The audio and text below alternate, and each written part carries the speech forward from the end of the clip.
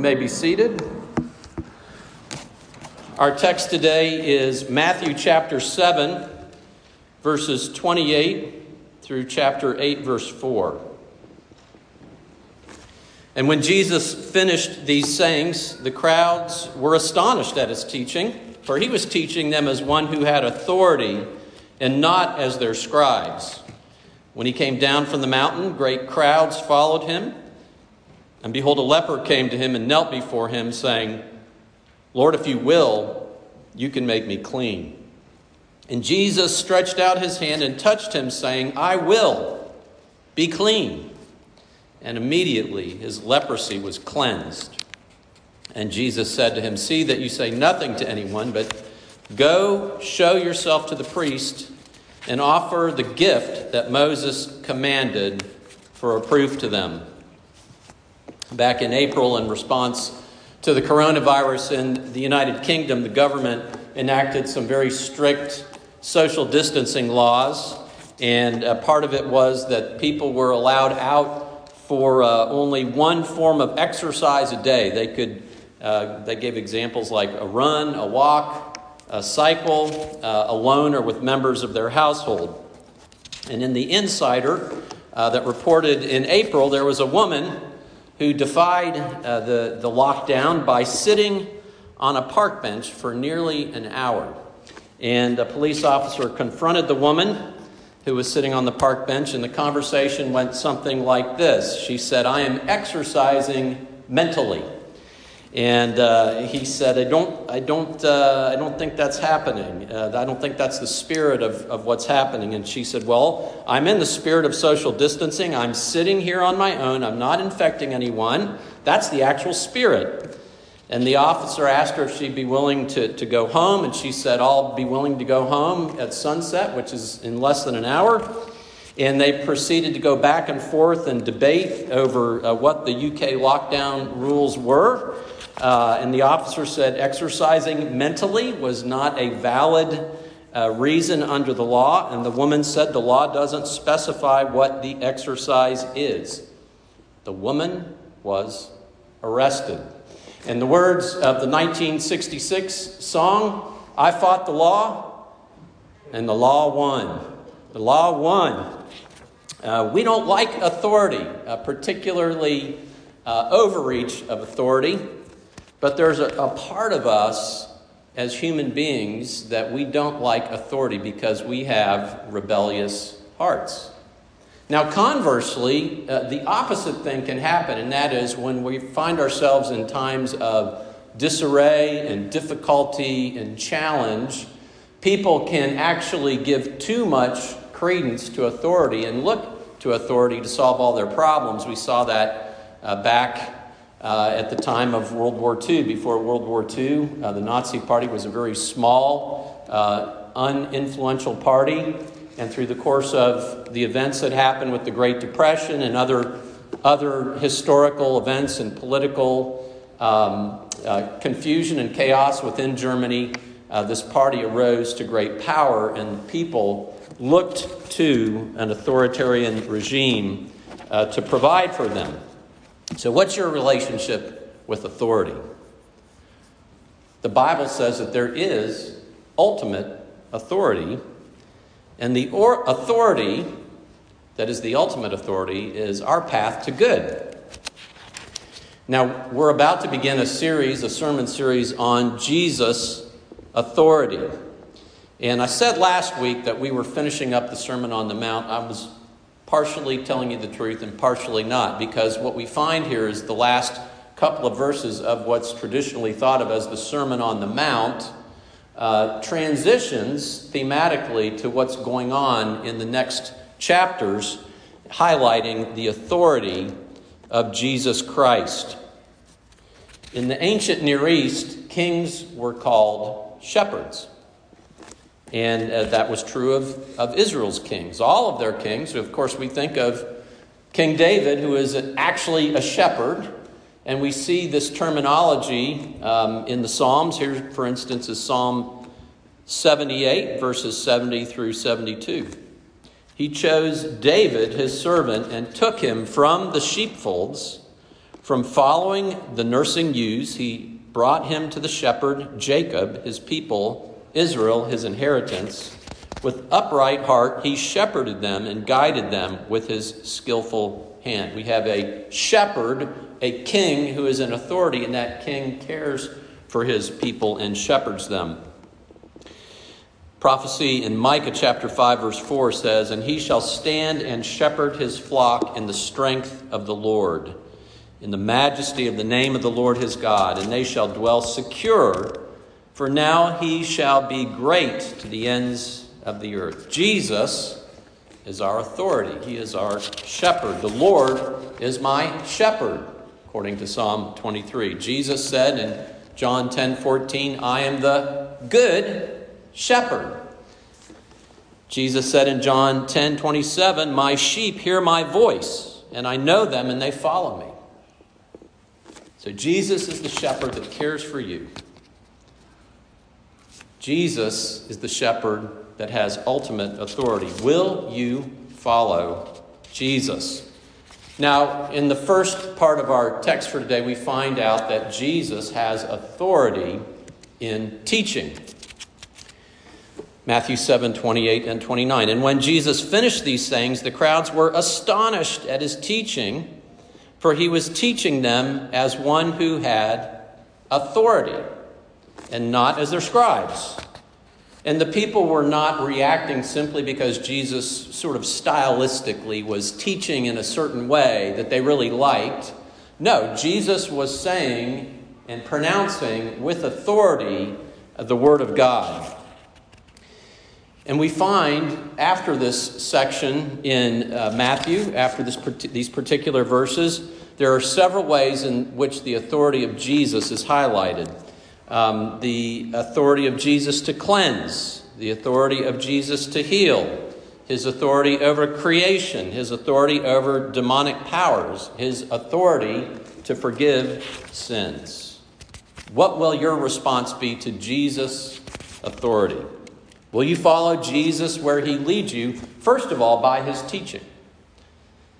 Now, the context of verses 28 and 29, which speak of his authoritative teaching, is the Sermon on the Mount. We can add, of course, the whole Bible to that, but specifically the Sermon on the Mount. And it is interesting because many people try to say that the Sermon on the Mount, in part or total, does not apply to us anymore. There are liberals, and when I say that, I mean not political liberals. I mean theological liberals, capital L, that come from a particular perspective, whether they be pastors or theologians, that would say that the Bible is not without error and certainly is not all authoritative, and they tend to pick and choose what they like. And they do that in the Sermon on the Mount. And certain things they believe are applicable and certain things are not applicable. And in a sense, in a very real sense, they are making themselves out to be the authority in determining what is and is not authoritative. Then there are others that would say of the Sermon on the Mount that the Sermon on the Mount was written to a time that is in the past and so is no longer applicable to us. And conversely, there are some who say the Sermon on the Mount is written for a time in the future, and it doesn't apply to us. So how is it that we know whether things in the Bible, teachings in the Bible, particularly when it comes to the moral law or moral directives of God, apply to us today? And from the very beginning of the Sermon on the Mount, I wanted to take a little bit of time and explain that to you because I think it's important as you understand Bible and application to yourself, but it's also important because we live in a day where people will actually take portions of the Bible and say, well, this law here is not applicable today, so why are you saying this is applicable? So we're going to explain that.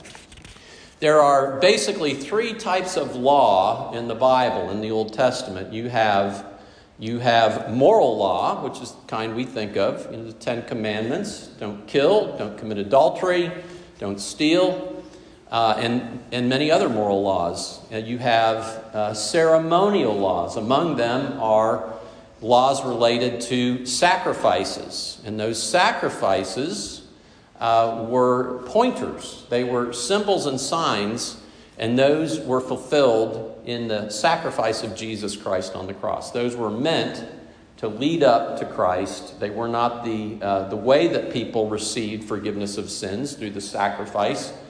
Those sacrifices pointed to Jesus, who would bring the forgiveness of sins in his once and for all sacrifice. And there are other ceremonial laws as well. You had ceremonial laws that would set people apart. God gave them these laws as a people to say, you are different, you are distinct. Just one example, for instance, Leviticus 19:27, do not cut the hair at the sides of your head or clip off the edges of your beard. And again, this is one of these laws that people would say, oh, you Christians, why don't you do this anymore? Why don't you follow that anymore? These were ceremonial laws for the people of God before the time of Christ to set them apart. Many years ago, I went on a family reunion. At that family reunion, we all wore family reunion T-shirts, right? That set us apart as a family. Everywhere we went in the boardwalk in New Jersey, we were singled out as people that were part of this family on a family reunion. In much the same way, God had many, many laws, ceremonial laws, that would set the people apart as his people. The reality came in Jesus Christ himself. And so these ceremonial laws are no longer binding. There were also civil laws in the Old Testament. You had, and I've used this example before, there was a law that said you have to put a fence on the roof of your house. We think how strange. Why would they do that? It's because people would walk on the roof of their house. They would have a flat roof, and they would use that roof. And so it was a means of protecting people, protecting your neighbor, protecting your children and others from falling off and injuring themselves. And what we do with the civil laws of the Old Testament is we apply them the general equity of those laws. We learn from those laws. We can apply them to ourselves personally and even to our society. So, for instance, we have laws in our society against attractive nuisance laws. You have a pool. Many municipalities have a law that you must put a fence around your pool to protect people from coming in that can't swim and getting in your pool. And I would say, interestingly enough, we live in a community. I live in a community where all of our fences were torn down. Many people have pools. I would encourage you, if you have a pool and you have not yet put up your fence, this might be the general equity of that law would say this might be a good thing for you to consider doing. But it's not binding in the sense that we have to put a fence around the roof of our house. So how do we know which laws are still binding and not still binding? Well, one of the ways we know is if these laws are repeated in the New Testament. And I guess we would say if people question whether the Sermon on the Mount laws are still applicable, are they repeated in the remainder of the New Testament? And the answer is yes. So, for instance, here are the number of things that we looked at, and we found that Jesus made pronouncements about in the Sermon on the Mount. He talked about murder. Romans 13 speaks of murder. He spoke about anger as being a sin. Colossians 3:8 does as well. He spoke about adultery. 2 Peter chapter 2, verse 14 does as well. He spoke about lust being a sin. 1 Thessalonians 4:5 speaks of that. He spoke on divorce. Those particular pronouncements of Jesus were restated in 1 Corinthians chapter 7, verses 10 and 11. He spoke about not lying. Colossians chapter 3, verse 9 speaks of not lying. He spoke of not retaliating when we're mistreated. 1 Peter 3:9 speaks of the same thing. He spoke of loving your enemies in the Sermon on the Mount. Romans chapter 12, verse 20 speaks of it. He spoke of trusting God as your Father and praying to him and not being anxious because we have a Father who cares for us. Philippians chapter 4:6 speaks of this as well. And so it is clear that the teachings of Jesus Christ in the Sermon on the Mount are authoritative and are applicable for today. The crowds were astonished at his teaching, for he was teaching them as one who had authority. Some say the teaching of the Sermon on the Mount is too hard. It's too difficult, and the only abiding purpose of it is to point us to Jesus Christ. Now, there's some truth to that the law of God, the moral directives of God, we have all failed them and fallen short of them. And as we read the Sermon on the Mount in any portion of Scripture and take it seriously, and the Spirit of God opens our eyes to the truth, as we get a good look in the mirror at who we are, the logical thing is to run to Jesus Christ to seek forgiveness of sins through his salvation and cleansing from sin. And we find, in fact, that in the Sermon on the Mount, in the verses that follow here, the section on the leper being healed, that there's, again, a thematic connection. Now, many scholars think that the book of Matthew is written in a more topical manner, that he arranges even some of the events that take place in a thematic way. And other gospel writers do it in more of a chronological way. For instance, the Gospel of Mark in chapter 1 uses this same exact leper being healed, apparently early in the ministry of Jesus Christ. And here we have, I think it's no coincidence, right after Jesus tells us what it is we're to do, a cleansing take place. Because if you look at the words of Jesus Christ, you will be driven to him for cleansing. And we see Jesus' authority in cleansing. Behold, a leper came to him and knelt before him, saying, Lord, if you will, you can make me clean. And Jesus stretched out his hand and touched him, saying, I will be clean. And immediately his leprosy was cleansed. Jesus had authority to cleanse. Now, the leper came to Jesus to be cleansed, not just healed. That's important. Next week, we're going to look at a healing.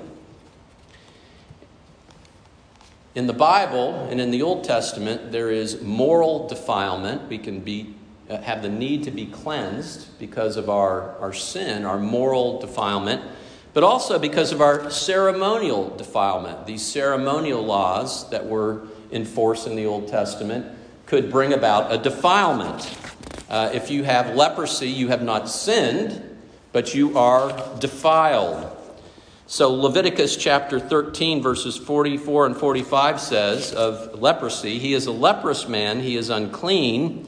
The priest must pronounce him unclean. His disease is on his head. The leprous person who has the disease shall wear torn clothes and let the hair of his head hang loose. And he shall cover his upper lip and cry out, unclean, unclean. He shall remain unclean as long as he has the disease. He is unclean. He shall live alone.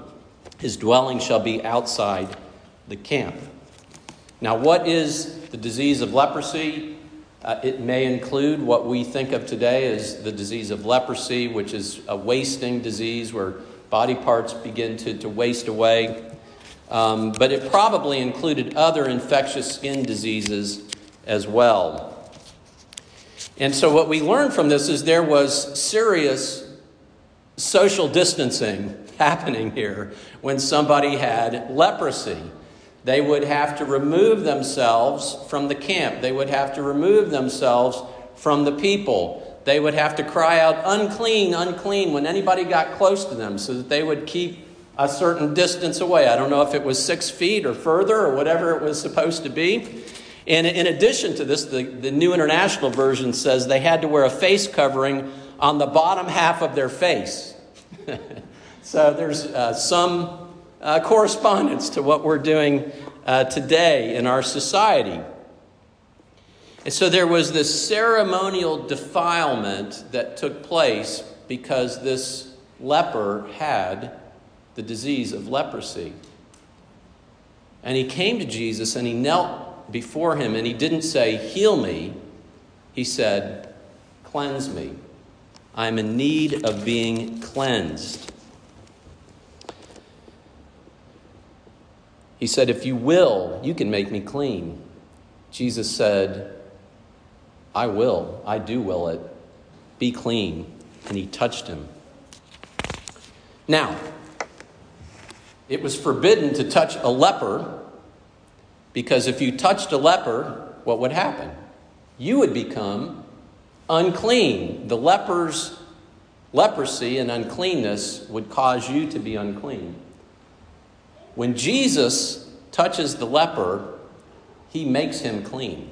Now, Jesus could have simply spoken the words, and the leprosy could have gone away, and he would have been cleansed. In fact, we see that next week. Jesus is not even under the same roof of the person who's cleaned and who's healed, and he still heals them. In this case, Jesus makes a point. I have the authority and the power to cleanse somebody. I can touch them and cause them to be cleansed, such that I am not defiled. I have the power to do it. Now, we no longer have to be cleansed for leprosy or any other ceremonial laws. We're not ceremonially unclean anymore since the time of Christ. But we need to be cleansed from our moral defilement. Hebrews chapter 9, verse 22 says, indeed, under the law, almost everything is purified. It's that same word in our text for cleansed. Everything is cleansed with blood. And without the shedding of blood, there is no forgiveness. Passage in Ephesians chapter 5 uses this image of Jesus and what he has done for us in the husband-wife relationship. Husbands, love your wives as Christ loved the church and gave himself up for her, that he might sanctify her, having cleansed her by the washing of water with the word, so he might present the church to himself in splendor, without spot or wrinkle or any such thing, that she might be holy and without blemish. Jesus has come to sacrifice himself for you, and his blood, and by his blood and faith in his blood, we are cleansed. We are forgiven. 1 John 1:8, if we say we have no sin, we deceive ourselves and the truth is not in us. If we confess our sins, he is faithful and just to forgive us our sins and to cleanse us from all unrighteousness. And so admit that you have disobeyed Jesus' words, that you have rebelled against his authority, as evidenced by the fact that you have not followed what he has said. And come to Jesus. Trust in Jesus. Repent of your sins. Turn to him. If you confess your sins, he's faithful and just to forgive you your sins and to cleanse you from all unrighteousness. And that can happen for the first time in your life. It's a once and for all sacrifice. Jesus' sacrifice once and for all. When you repent of your sins and you trust in him, he has cleansed you from all past, present, and future sins, and you trust in him. Now, what about the Sermon on the Mount and the authority of Jesus Christ? Is it simply just to show you that you have failed to live up to his standards? That's part of it.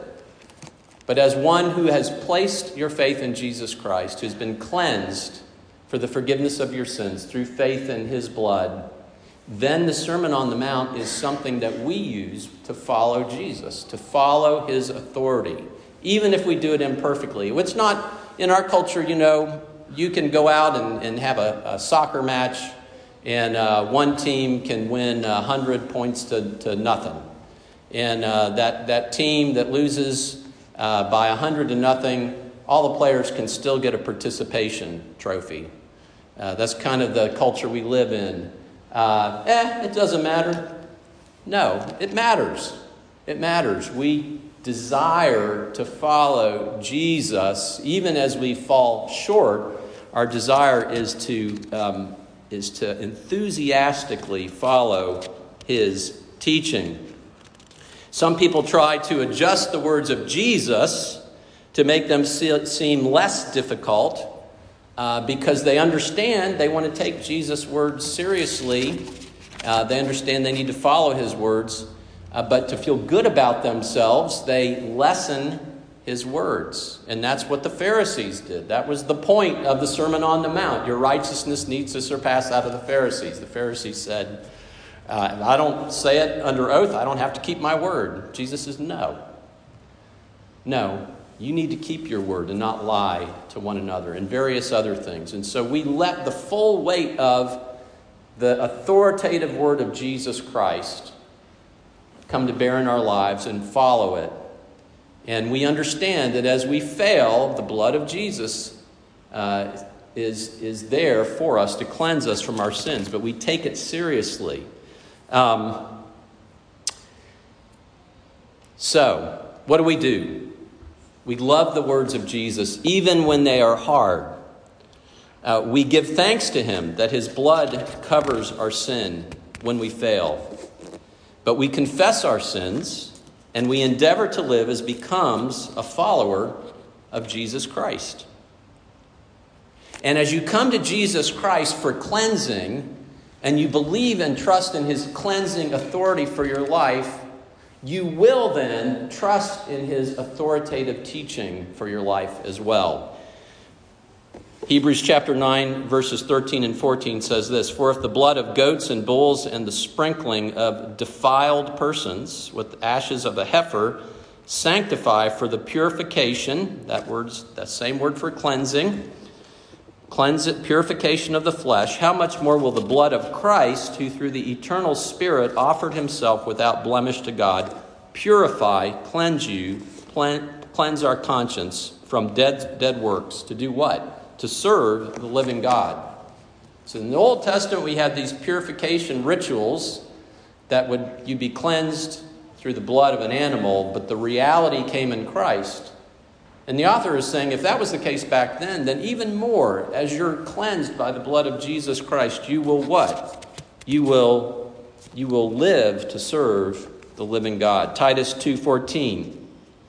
Jesus gave himself for us to redeem us from all lawlessness and to purify, to cleanse for himself a people for his own possession who are what? Who are zealous for good works. In 2 Peter chapter 1, verse 9, after listing a whole series of positive things, says, "For whoever lacks these qualities is so nearsighted that he is blind, having forgotten that he was cleansed from his former sins." As we remember that we're cleansed from our sins, we will endeavor to live under the authority of Jesus' teaching. And as we live for him, as we fail, we're covered by the blood of Christ, and we come to him in repentance and faith, joyful that we can trust our shepherd. We can trust in his authority to lead us in the right way. So if you say to Jesus Christ, "Jesus, if you will, cleanse me from the defilement of my sin," Jesus says, "I will be cleansed." One night, the famous preacher John Wesley was riding on horseback through Hounslow Heath near London. By the way, Gabe Allen and I went on a missions trip to London, England a couple years ago, and it was right near this place. Anyway, John Wesley was riding his horse in this area, and a robber jumped in front of him and grabbed the horse's bridle and shouted, "Halt, your money or your life." And so Wesley gave him what meager coins he had in his pocket, and the robber looked through his saddlebags. All he had were Christian books, literature, and so he was disappointed and began to turn away. And Wesley said to him, "Stop, I have something more to give you." So the robber turns around and he says, "My friend, you may live to regret this sort of life. If you ever do, here's something to remember. The blood of Jesus cleanses us from all sin." So years later, Wesley is preaching in a church, and after the service, people come to see him and talk to him. And this man came to see him, the same man that had robbed him, and he was now a believer in Christ and a successful businessman. And so he said to Wesley, "I owe it all to you." And Wesley said, "Oh no, my friend, not to me, but to the precious blood of Christ that cleanses us from all sin." As we are cleansed from the sin, the defilement, the guilt of our sin through Jesus Christ, we're willing to live under his authority and to follow it and to receive great blessing through it. Let's go to the Lord in prayer. Father, we thank you for your word today. We thank you for this truth that you and your Son are in authority, that Jesus has the authority to cleanse us from our sins through his own blood.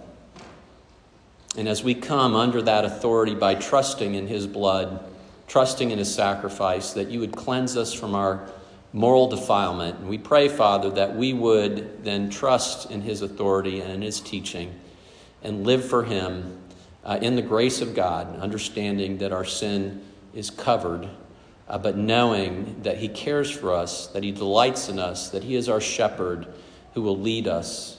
Father, give us the strength to believe that and to follow him. We pray this in Jesus' name. Amen.